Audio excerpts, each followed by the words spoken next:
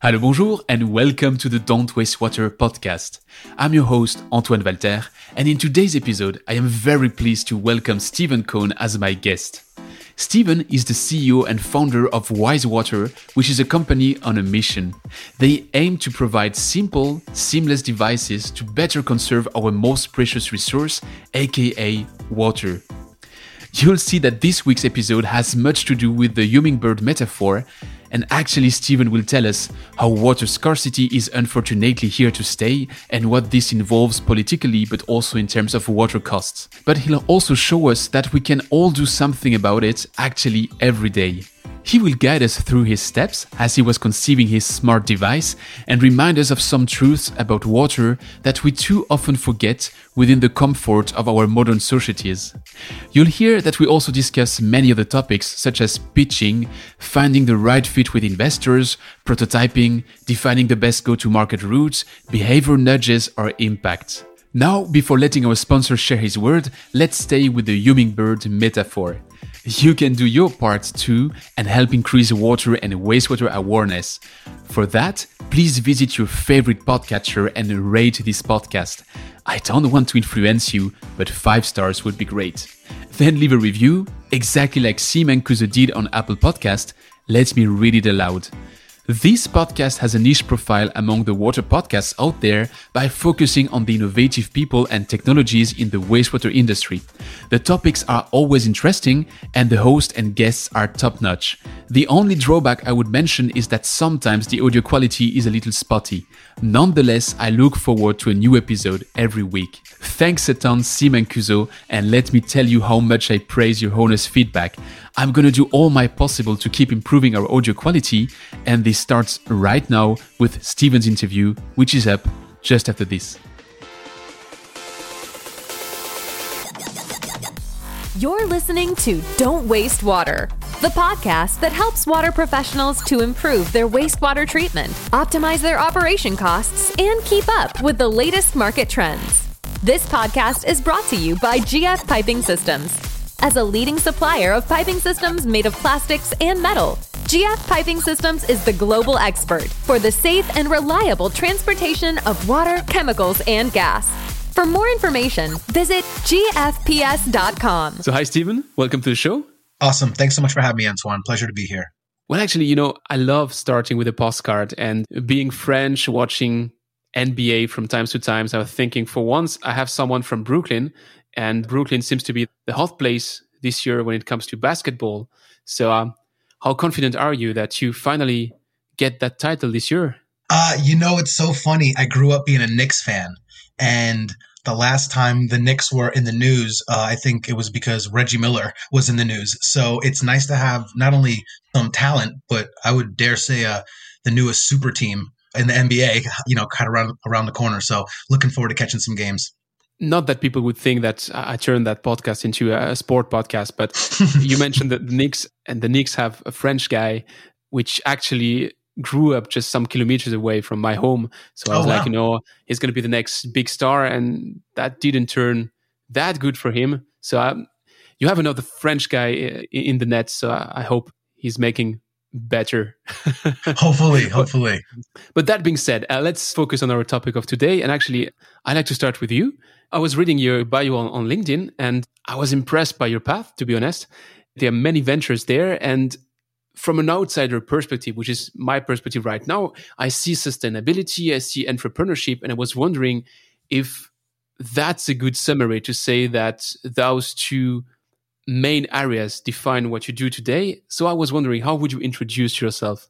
Yeah, definitely. I would be thrilled if I was associated with being a successful, sustainable entrepreneur.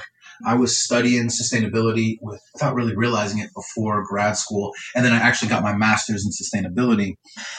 Entrepreneurially, that's kind of come to fruition. Obviously the job market is not ideal these past few years, but I was looking to make a difference. And I had a couple of great positions where I felt like I was in the right industry, right? Like I believe in solar. Obviously, I believe in energy efficiency. I believe in compost. That should be, most businesses should be incorporating all of those things, if not every home. But the opportunities in the job market were not giving me the autonomy or maybe the problem solving responsibilities I wanted. So without realizing it, I was kind of honing in on a bit more of a entrepreneurial endeavor. And I think that's kind of why I'm where I'm at now. So basically, you're creating that space that you didn't find somewhere else. So you are the change that you wanted to see, if I may resume it that way. In a very individual career sense, yes, sir, I am. You could definitely say that, trying to manifest my own ideal role. Yeah. Well, it's that hummingbird metaphor. We all have to do our part if we want to achieve something at the end. So exactly, you're doing your part. I want, yeah, exactly. I want to be part of the team. So actually, I was intrigued by your subtitle on LinkedIn, which is Sustainable Entrepreneur. And if I want to be a bit provocative, I'm wondering if there's today an entrepreneur that could not be sustainable, because actually, yeah, sustainable covers this aspect of building something. So, yeah, what's your take there? Shouldn't any modern entrepreneur be sustainable?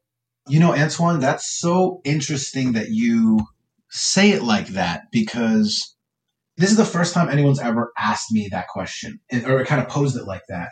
I guess I'd consider myself a sustainable entrepreneur. That makes sense to me. However, no one's ever suggested it's redundant, which I think is great that you're putting it like that. Sadly, no. How many businesses out there are not doing right by the environment, are doing right by the community, are even doing right by, as far as like the hourly pay and the wages that their people are being paid, sadly. Every single corporation in their right mind is going to pay homage to the eco-friendly movement, sustainability, climate change. You just have, we recently just had our Super Bowl. So if you want to watch, you see the most heartfelt community and hardworking folks based commercial. And then it's, Bank of America or Toyota or something, So everyone acknowledges and wants to, as we say in the industry, kind of greenwash themselves. But I would say very few companies are actually walking the walk. Or I should say very few entrepreneurs are seeking out to be truly sustainable in the triple bottom line sense. Yeah, I'm hoping for the new generation of entrepreneur to be a bit different to that extent.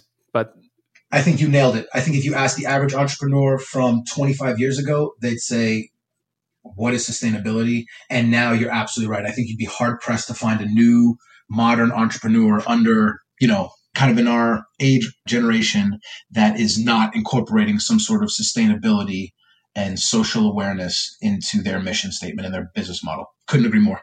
Let's hope at least that we're right on that, because yeah, that's a worldview. You also state that you're a problem solver, and that's going to be my smooth transition. Watch me do that. Nice. So what is the problem that you aim to solve with your smart pedal? What a seamless segue. Thank you, Antoine. That's like the number one question, and it's twofold, right? So the smart shower device, my startup, the Smart Shower by WiseWater, is ultimately addressing two, what we like to call pain points, right? You could talk about that in a sales point of view or a public service or, a policy point of view. There's two pain points I'm trying to address with our startup. One, the dramatically increasing scarcity we find with fresh water.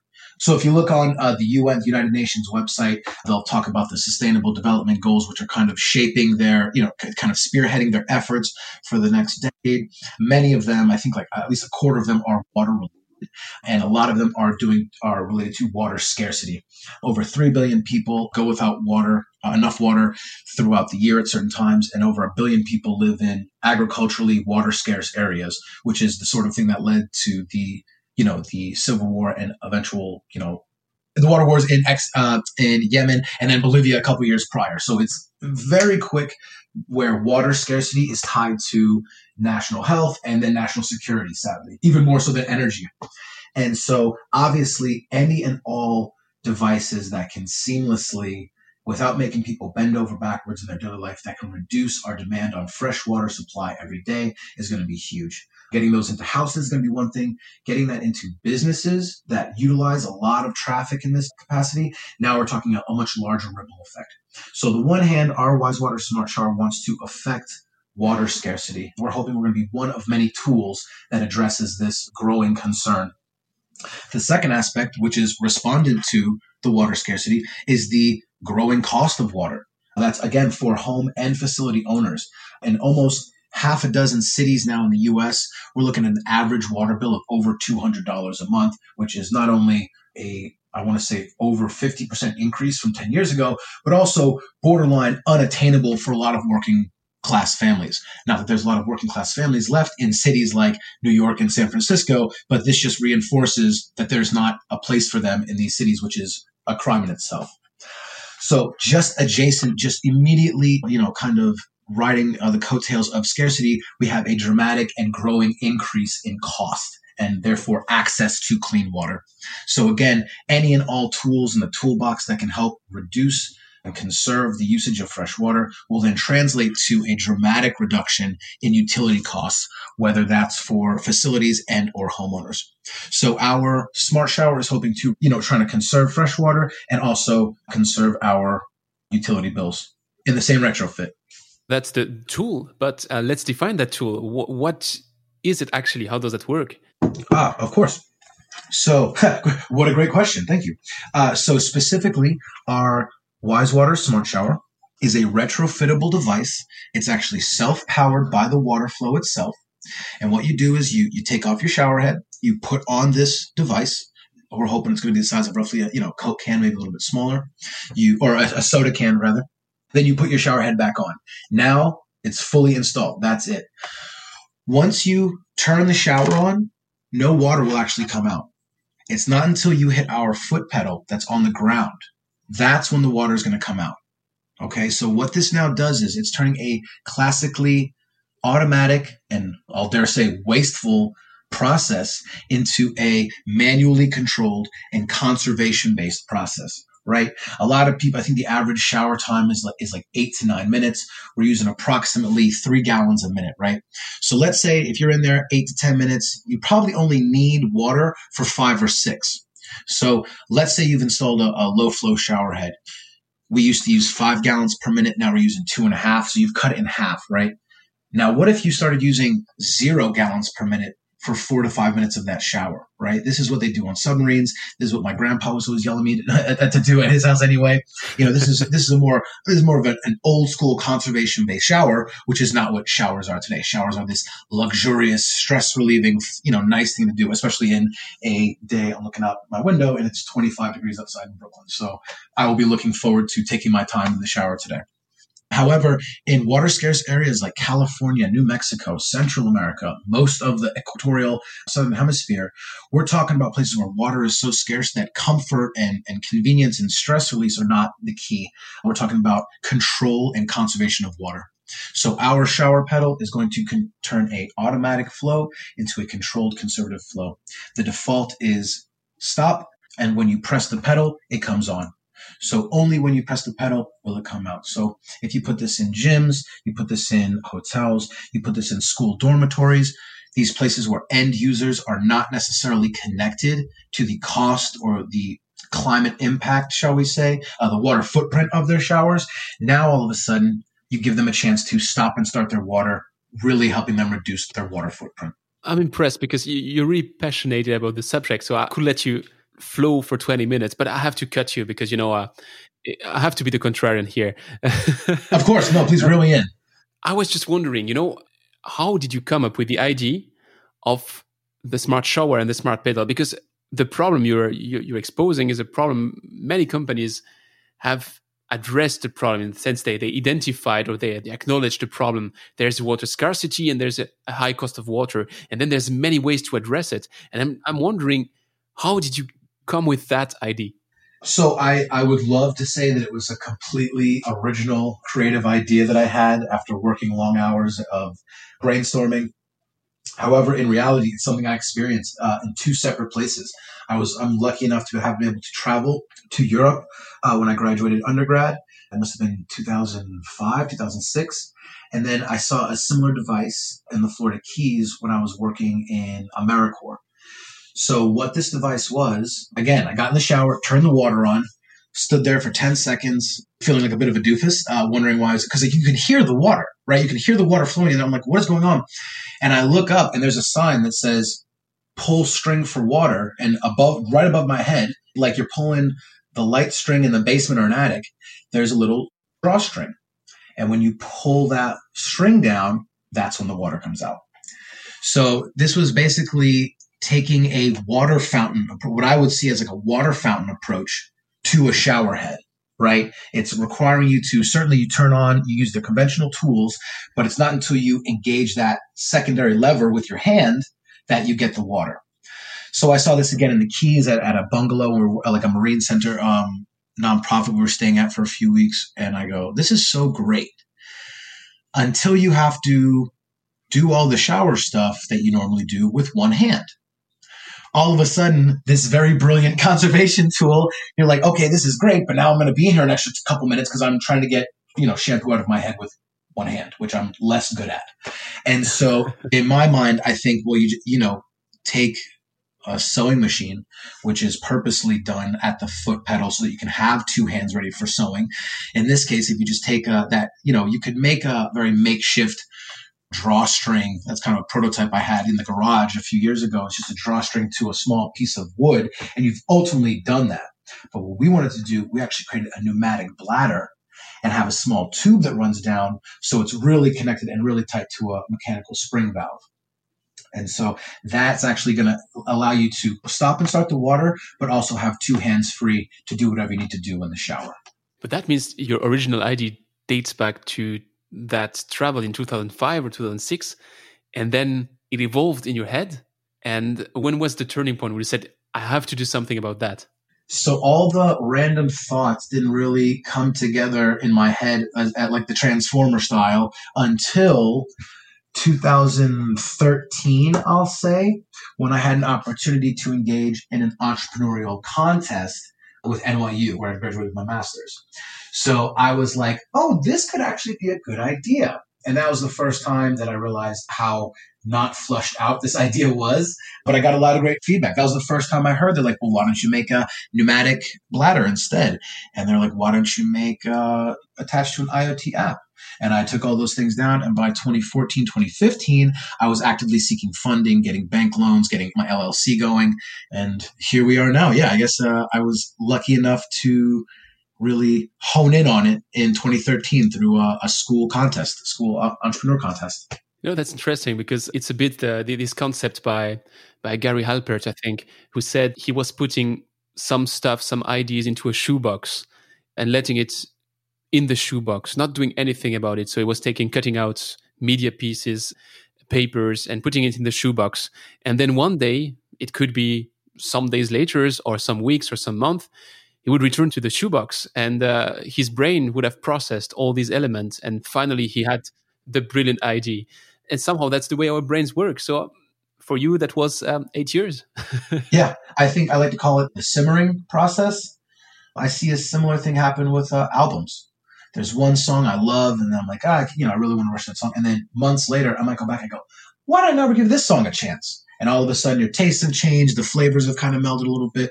So time really does help kind of hone in and focus the idea that's really there, for sure. Now, if I go a bit fast forward to what I saw on your website, what was interesting to me with your concept is that it's at the same time pretty low tech. I mean, as you just described, you are replacing and refurbishing something on the shower head, and you have a pedal like a sewing machine. And on the other hand, it's pretty high tech because you also have that IoT element inside. So can you maybe guide us through that paradox, if I might say so? Yeah, no, I love the idea of the paradox, but also it is by design. So thank you for noticing that kind of the dichotomy. And that I think is one of our strengths at Wisewater, or of the smart shower device, if you will. If I was to pull out my investor deck, I can show you one of our slides actually addresses that we have 4 different models. And those 4 models basically range from the most, shall I say, low end, which is just our stop and start device, right? It's going to be more durable. This is for off the grid. This is for camping. This is for RVs, right? Where there is no IoT, there's no fancy schmancy LED screen, if you will. And that's just conservation based. And that's also going to be our most economical option, right? So then you have something that's just the meter, right? Maybe you have a demographic that loves the data, because everything smart is sexy these days to investors. And, if you say I have the Nest of XYZ, then like people go, oh, I'm listening, right? So if you say I have the Nest of your shower, they go, okay, I'm listening. So we like to think of it like that because we are getting a bunch of control and a bunch of data. So the spectrum includes the most economical, the most basic, conservation-based. We have one that addresses the more trendy and, while still valuable, data trend where there is also the behavior nudge. And then, of course, the classic prototype has both, right? You'll have the stop and start feature. You'll also have an LED display in the shower. So in case you don't care or not, you're still going to see a screen, something blink or a thing that says, hey, you used 11 minutes of water, something like that. So the end user has to hear it. In addition to an app that if you're a homeowner, facility owner, obviously you have your in-depth data that's organized on the website. And then at the most high end, you have the classic, both features, the stop and start and the IoT, but we also do like a motion sensor or a voice activated. So it'd be like Alexa helping put your shower together, or even something motion censored, kind of envisioning like the nice sinks at like a movie theater or a lobby where you just put your hands under and the water comes out. Well, if you have a rainfall shower head that you can just step under and out of, now you're talking the most seamless way of really maximizing your savings and not compromising your shower quality or comfort at all. You're literally stepping 6 inches left and right. It couldn't be easier to save water at that point.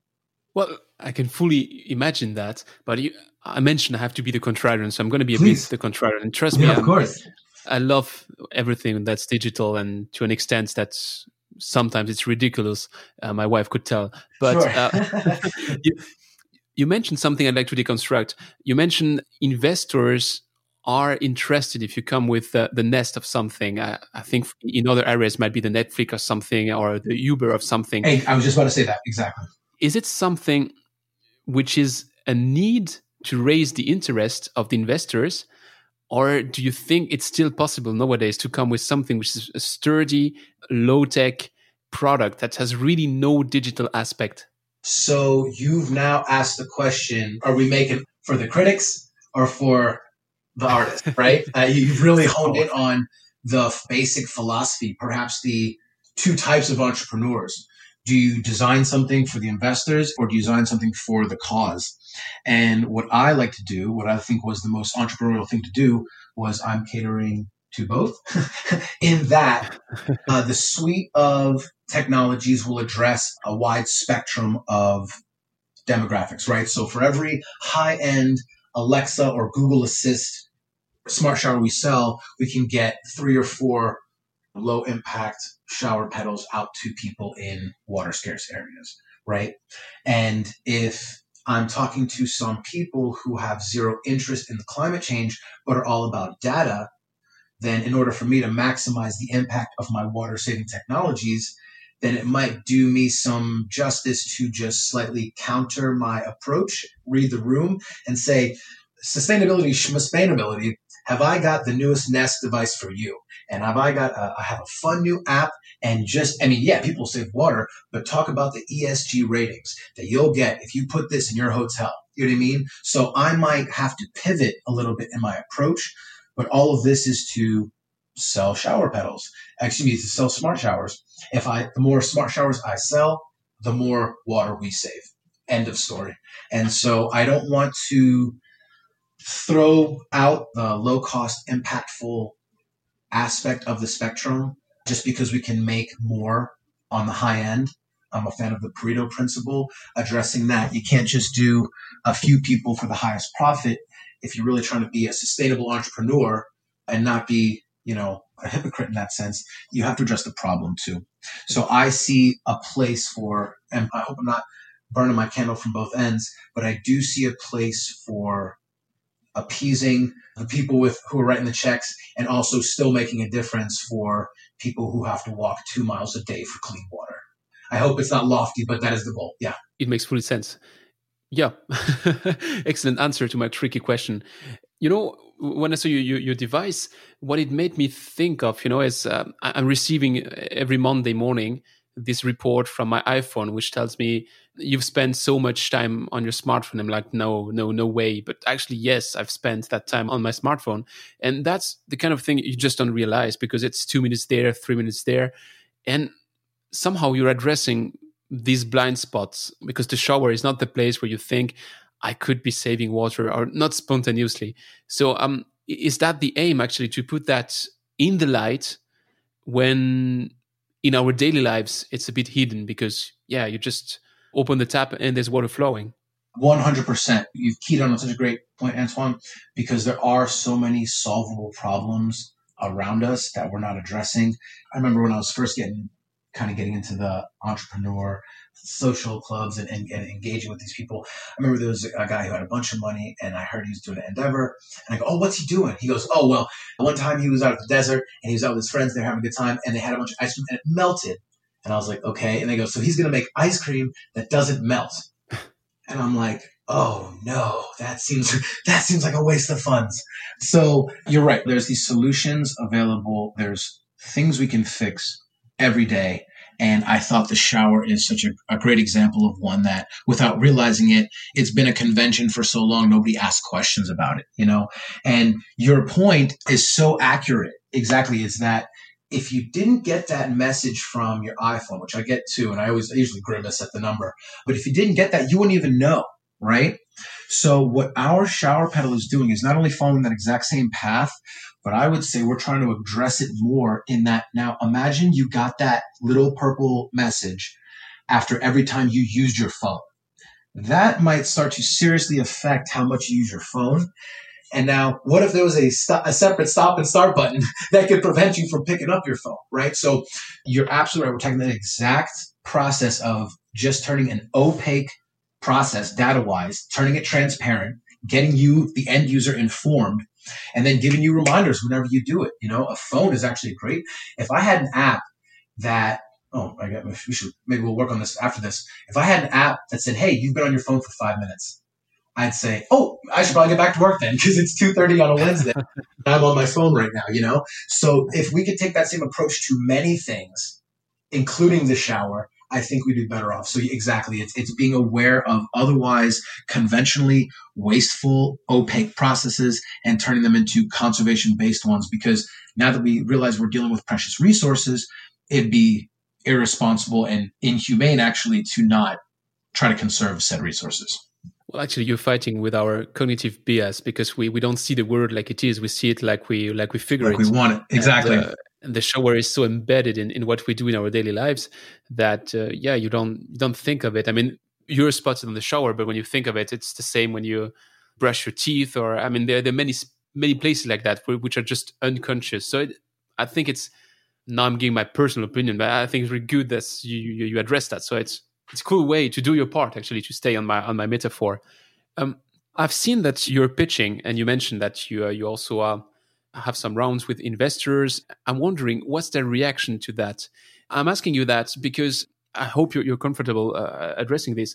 I just listened on a French podcast, actually. There was an interview from just a new fund that was launched in France. So if it's launched in France, the chances are there are like 20 like that already in the US, I hope.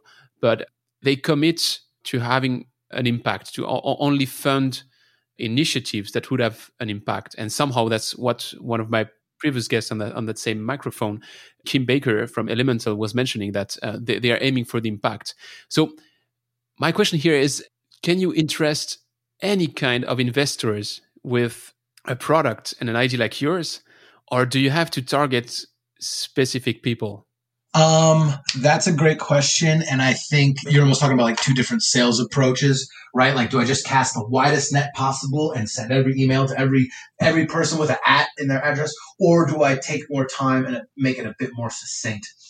I would say, having just given a pitch this morning to someone that I thought I knocked out of the park, just to be told that they're looking to fund someone for about 4 times the amount I'm looking for, I was like, okay, thank you so much. Maybe that could have been taken care of beforehand, but I still got feedback. I still got experience pitching. So I don't think it's wasted.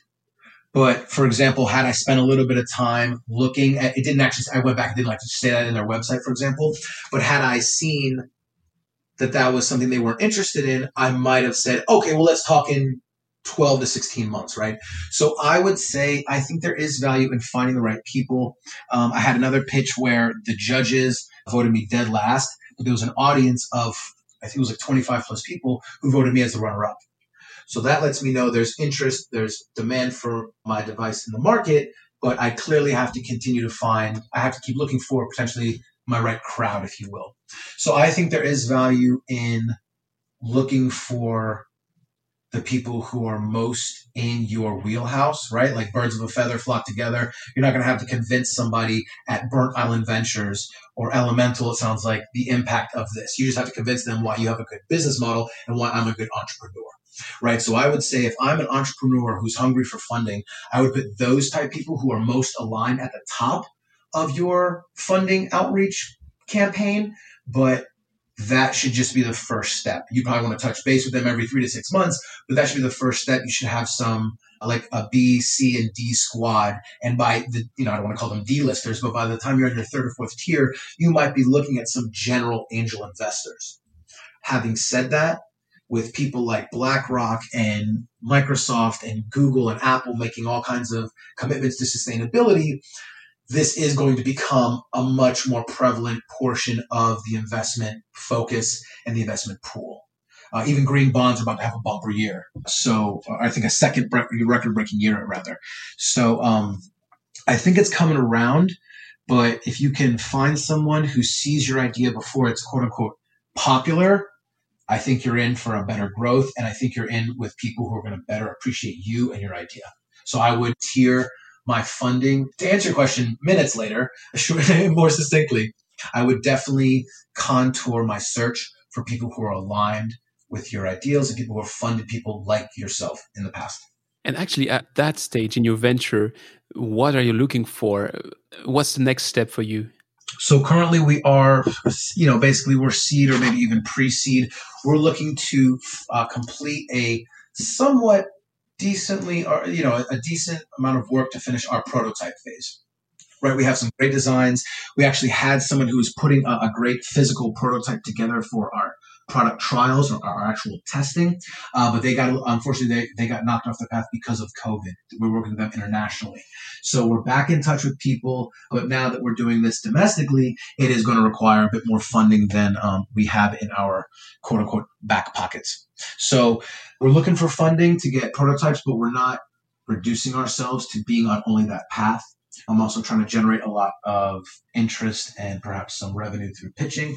And then I'm also reaching out to places like the Monterey Peninsula Water Management District, which has the most expensive water in the country, so maybe the planet. And I feel like if they're on board, then that just opened up my base of investors who will now listen. The sustainability at the back of the bus. Did you just say Monterey, California, and Pebble Beach Resort are interested? I go, yes, sir. And they go, or yes, ma'am. And they go, right this way, Stephen. We have some cucumber water for you. So I think that's the sort of thing that I need funding, but I'm not reduced to needing funding. There's a couple of ways I can get myself some funding. So once you get to the funding, once you get to the prototype running, what's your intended market? Where do you intend to market your smart showers, the various models you have? Is it directly to the end users, or do you have that step in between where you aim to maybe the bigger numbers and the professionals, so more B2B than B2C?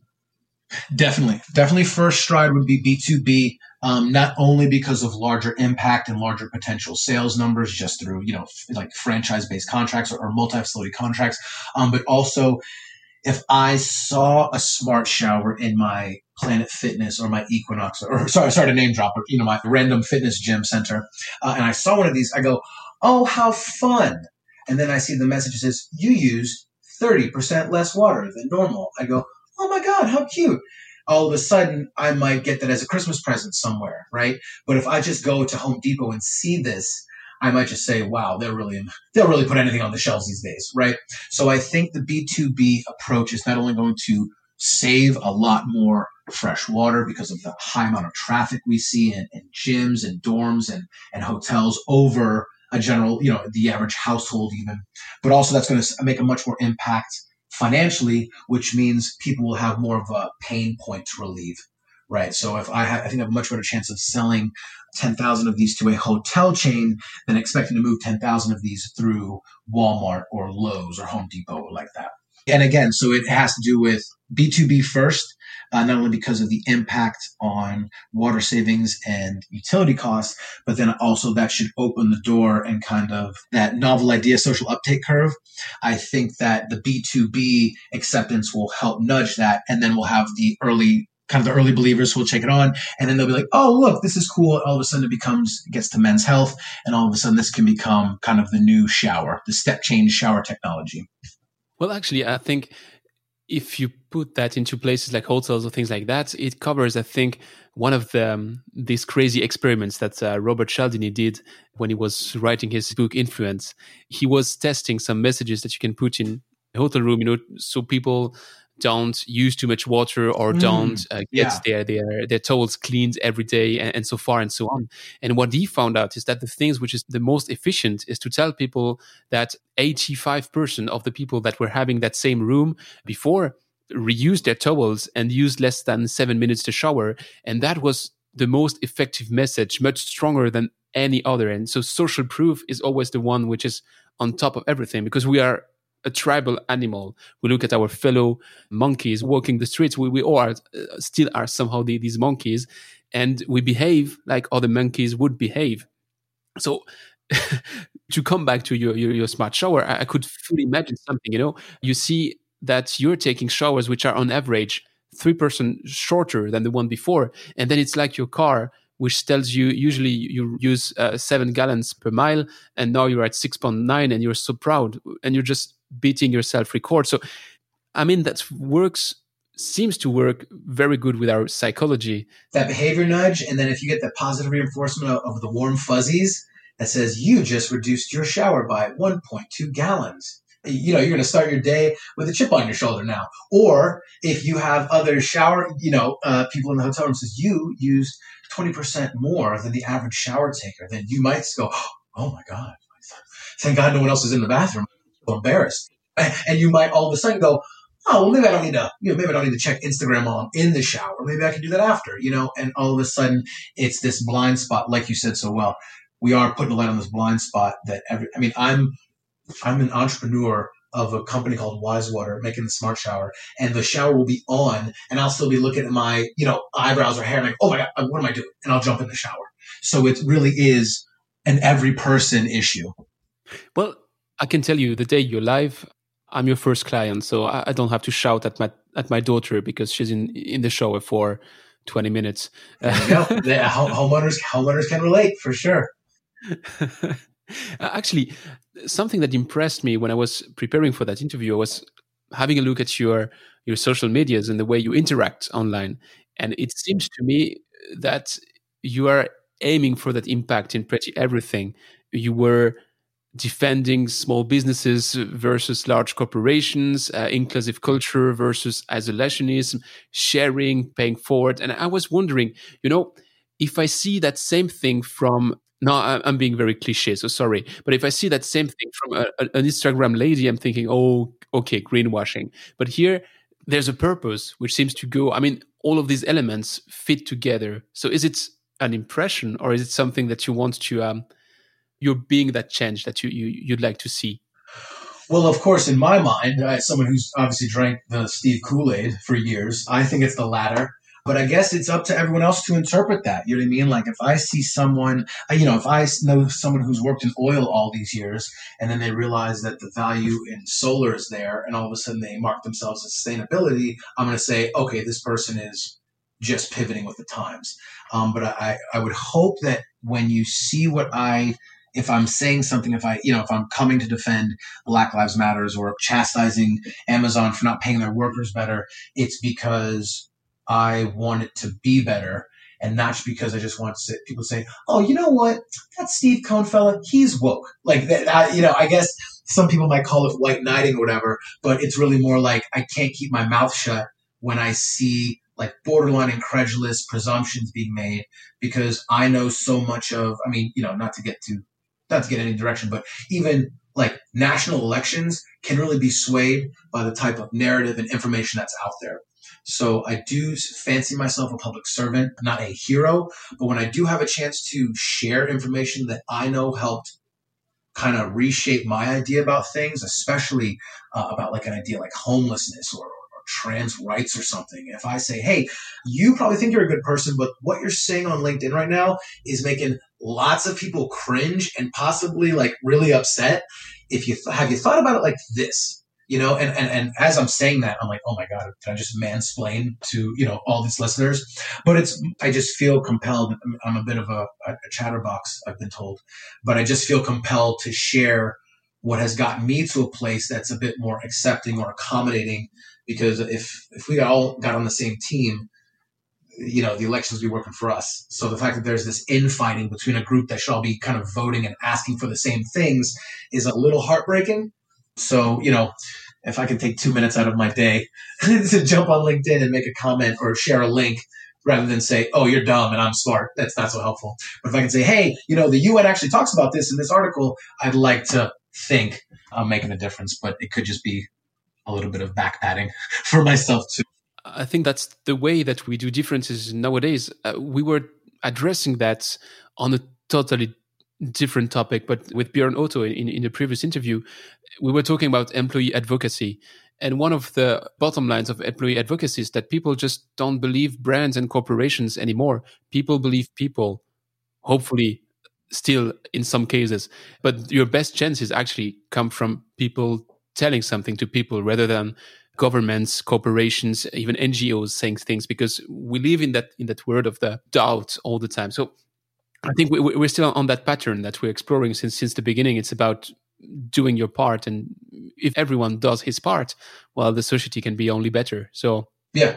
And if I'm doing right by society, then I don't need to make a $4 trillion commercial on the Super Bowl talking about I'm doing right by society. People will know it and they'll go buy my product because they see the impact I'm making. And so I'm hoping to kind of lead by example and lead by results, and not lead by a huge marketing campaign that makes people think we're making results, ideally.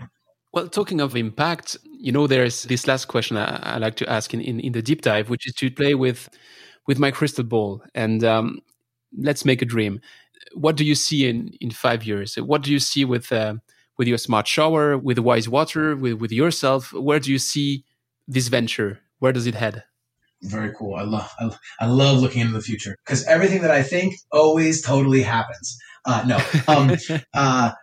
I would say in 5 years, again, since we're just playing the game, in 5 years, I would like to see Wise Water possibly no longer even selling directly B2B or B2C. We will have gotten a airlock type patent, and we'd be licensing to people who are even better equipped and have a larger impact and are getting the Wise Water technology into a variety of companies, showerheads, Moen, Kohler, American Standard. Please give me a call. My contacts at the end.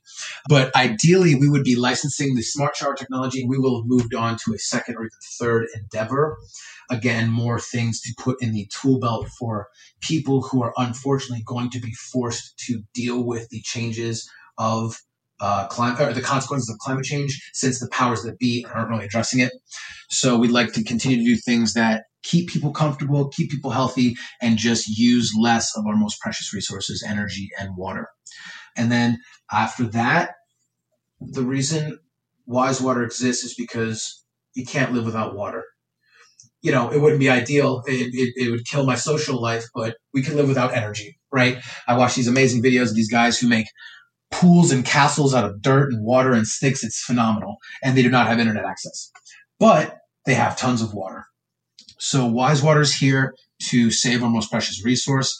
Next in line after water, I would really love to get into mangroves. As I understand it, mangroves are possibly not a panacea or a silver bullet, but as far as addressing a large swath of the problems that people are seeing climate-wise, that's obviously carbon in the water, that's water pollution, that's a lack of fishery content, all that stuff. It seems like mangroves are going to do an amazing job, and also just taking carbon out of the air. I think that's something that Wise Water might either address or partner with other groups like the Mangrove Action Project, who do phenomenal work. You can volunteer with them. I would love to continue to just address and pivot to whatever the most pressing and or impactful endeavor we can address, whatever that may be in 5 years. Well, that's at the same time ambitious and a beautiful target, I'd say. So I'd be very glad to open you the microphone in 5 years or even before to check how that turned out, because sounds fascinating. Sure. We'll see how feasible, but certainly fascinating now. Yeah. Yeah, if you dream too low, you're going to achieve too low as well. So very good point. You have to aim for the moon to go somewhere. Yeah, I have real life for reality. I dream for fun. Yeah, the dream should be fun. Actually, Stephen, if it's good for you, I'd like to switch to the rapid fire questions. That sounds like a plan.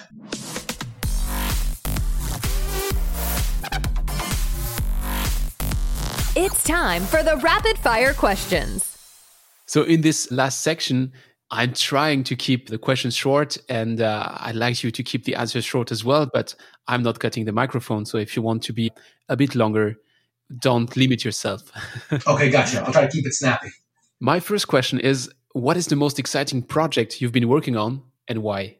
Most exciting project will definitely, obviously it's with the Smart Shower, but specifically I'm working with STEM Hero and the Brooklyn Technical High School. We might have some youngsters who are way smarter than me coding our back end, but also we have some multifamily housing. We have some students who live in multifamily housing who don't have a way to measure their water, and STEM Hero literally wants to incorporate our device into their curriculum for these kids to have a way to measure a shower. So that is for sure a very real and visceral way that we can make an impact. Definitely the most interesting thing I'm working on right now. Sounds very interesting, actually. So yeah. What's your favorite part of your current job? Which might be that same project. That's such an interesting question. I think my favorite part is the question and answer. Like, this is a question and answer. This is great. But my favorite part is question and answer from investors after I make my pitch. That to me is that's like pay dirt. Even obviously you're always waiting for them to say, oh, this is the best idea ever. Here's millions of dollars. That tends to not happen every time, but you're also going to get extremely valuable feedback. You're going to hear what your pitch is missing. You're going to hear what you may or may not be bringing in your presentation or in your persona. And also you start to hear what the focal points of these investors are. So you might come back in 3 or 6 months and say, hey, this, and this has changed. As they say, how you like me now. But it's such a wealth of information, and it shows you your weak points and shows you how to improve for the next time. So to me, there's no better I'm so early on in the stage, there's no better learning opportunity than hearing criticism and questions from a potential investor. Actually, part of the question, it's really for the stupid. I've never pitched, so I don't know at all. Do you have sometimes weird answers or weird questions that you think, whether you explained really in a bad way or those guys didn't drink enough coffee this morning? I literally thought, oh no, am I in the wrong place? I'm like, oh no, is this like is this like a library meeting or something? And because I had this guy's a nice guy, and he means well, and he's putting together a pitch contest, so I can't blame him. But this is the same place where the judges did not think I was any good, and the audience voted me second. And I got my feedback. And not only was the guy like, well, I can't believe it, but, Wisewater gets the honorable mention because you got runner up. And I was like, thanks. But he goes, maybe if you put some hot air at the end, then it won't be so cold. And I was like, okay, puff of hot air at the end, duly noted. You know what I mean? And then you just crumple that note up and throw it over your shoulder. This is clearly not your people, right? I'm not going to get mad at this guy for not understanding my concept, but it lets you know. I'll just circle back why you don't just pitch to anybody. Because they'll be like, what do you mean? My shower works fine. You say, okay, thank you for your time. Have a great day. Keep moving. Don't waste your time. That's a dry well, So it helps you, thankfully I've been single enough and been in sales enough that I'm okay with a no. And I just keep, you find the yeses that you don't have to work so hard for. And those are the people who are just going to maybe just get it a little bit better. It's interesting. It raises two things in me. First, it's this aspect of knowing who your people are. If your people are everybody, then they are nobody as well. So it's important to know to whom you're talking. And the second thing is much more prosaic. It's I don't know if it's the same in the US, but in France, it's like that. When a movie comes out, if the press says it's a nice movie, it's going to flop. And the other way around. If the press tells that movie is really the worst ever, then sometimes it also flops, but good chances that actually that works pretty fine. So there's a disconnect between what specialists think and what people think. Exactly. Exactly. And to me, it's, you don't want to say, oh, well, the people get it, so all these judges are stupid. You have to think, okay, well, the people got it, so there's promise. Why did these judges get it? Everything's a learning experience. All feedback is useful. So let me move to the next one, which is what is the thing you care about the most when you're working on a new project, and what is the one you care the least? That's a great question. What kind of impact is this going to leave, right? Like, to be completely selfish about it, right? I would love to Smart Shower was successful. I become wealthy. I can kind of do, I get to self-actualize in my personal life. Millions of gallons of water are saved and millions of cost utilities. So businesses have it easier. Families who are hard up have it easier. People who have to walk, uphill, for water, just all these type places. All those people would be better. But if I knew on my, towards the end of my life that the impact that I made was that I helped catalyze the savings of all this water that we all agree is such a shared resource, to me, that's kind of at the end of the day what does it for me. So I'd like to say impact, like what kind of ripple effect can I make? But ultimately, I think it's also very much ego. It's kind of just ego driven. Like, how big, I'm one guy with two hands and one life. And I've decided I want to help people, and the arena is climate change. That's the thing you care the most. And what's the one you care the least? How to pay for it.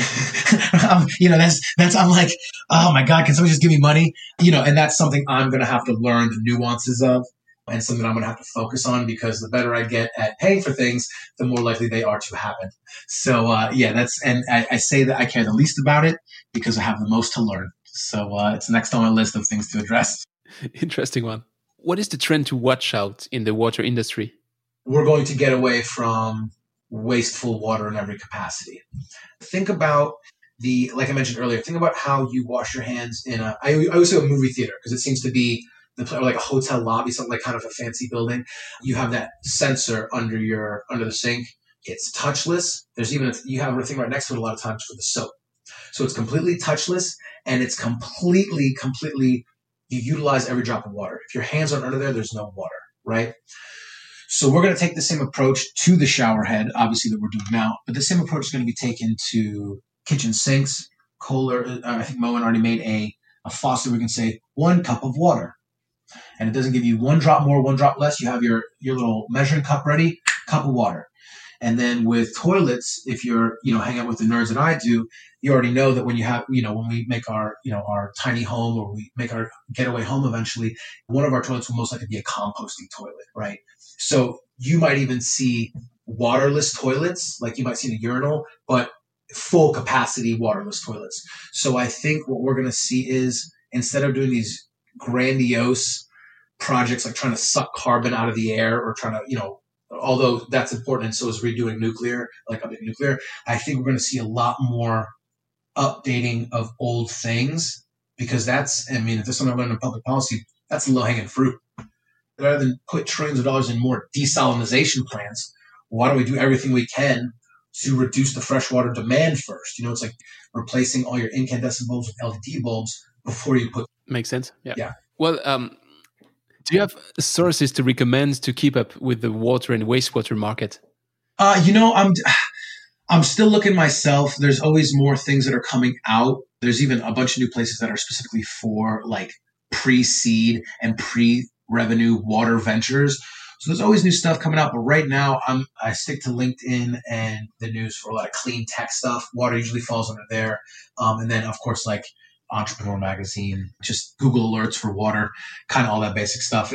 No fancy tricks of the trades there for you. Sorry. I'm not aiming for the fancy. I'm aiming for the efficient. And I think the sources you recommend sound efficient. Yeah, a little bit of everything. Yeah. Google, LinkedIn. That's the majority of it right there. I think the best source in our industry often is common sense. So Yeah. I'm glad you gave that answer. And no offense to the guys, but you're neither team GWI or team Blue Tech. So yeah, exactly. I'm open source still. Would you have someone to recommend that we should definitely invite on that same microphone?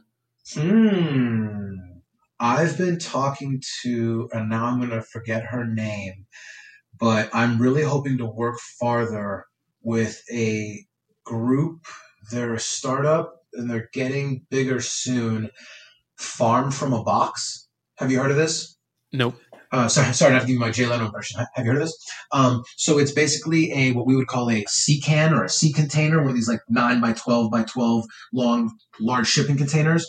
And basically inside of that is a complete control panel for a farm, including a little bit of solar power, all your soil testing, and your water maintenance technology.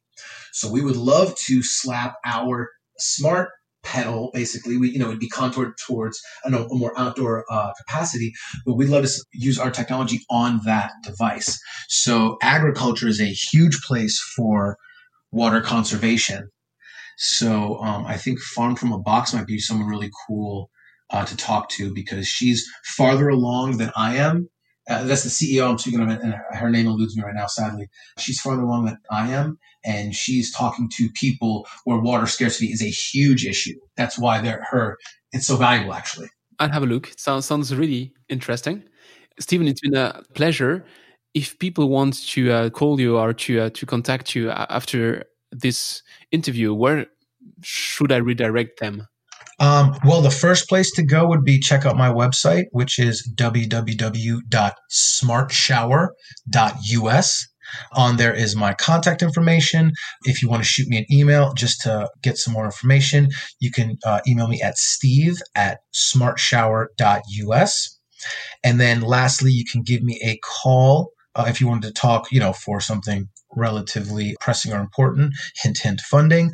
Please give me a call at 917-719-6573. And just say hello. I'd love to hear from anyone, really. Well, I'm going to put all those details also in the episode notes. It's been really a pleasure. I think you're addressing a field which I have to say I wouldn't have thought of myself. I mean, really one of these blind spots of the everyday. But at the end of the day, that's what matters. So thanks a lot for that. And thanks a lot for all these insights and the lovely conversation we had. Antoine, thank you so much for this opportunity. I love what you're doing. You're giving a voice to these very, not to put myself in the box, but I've heard your other guests, and they're phenomenally smart and impactful people. So thank you for this opportunity and looking forward to talking to you in the future. We'll check back in a year or two. Thanks a lot. Awesome. Thanks a lot, Antoine. Thanks for listening to Don't Waste Water. This podcast was brought to you by GF Piping Systems. Loved this episode? Head over to Apple Podcasts to subscribe, rate, and leave a review. See you next time.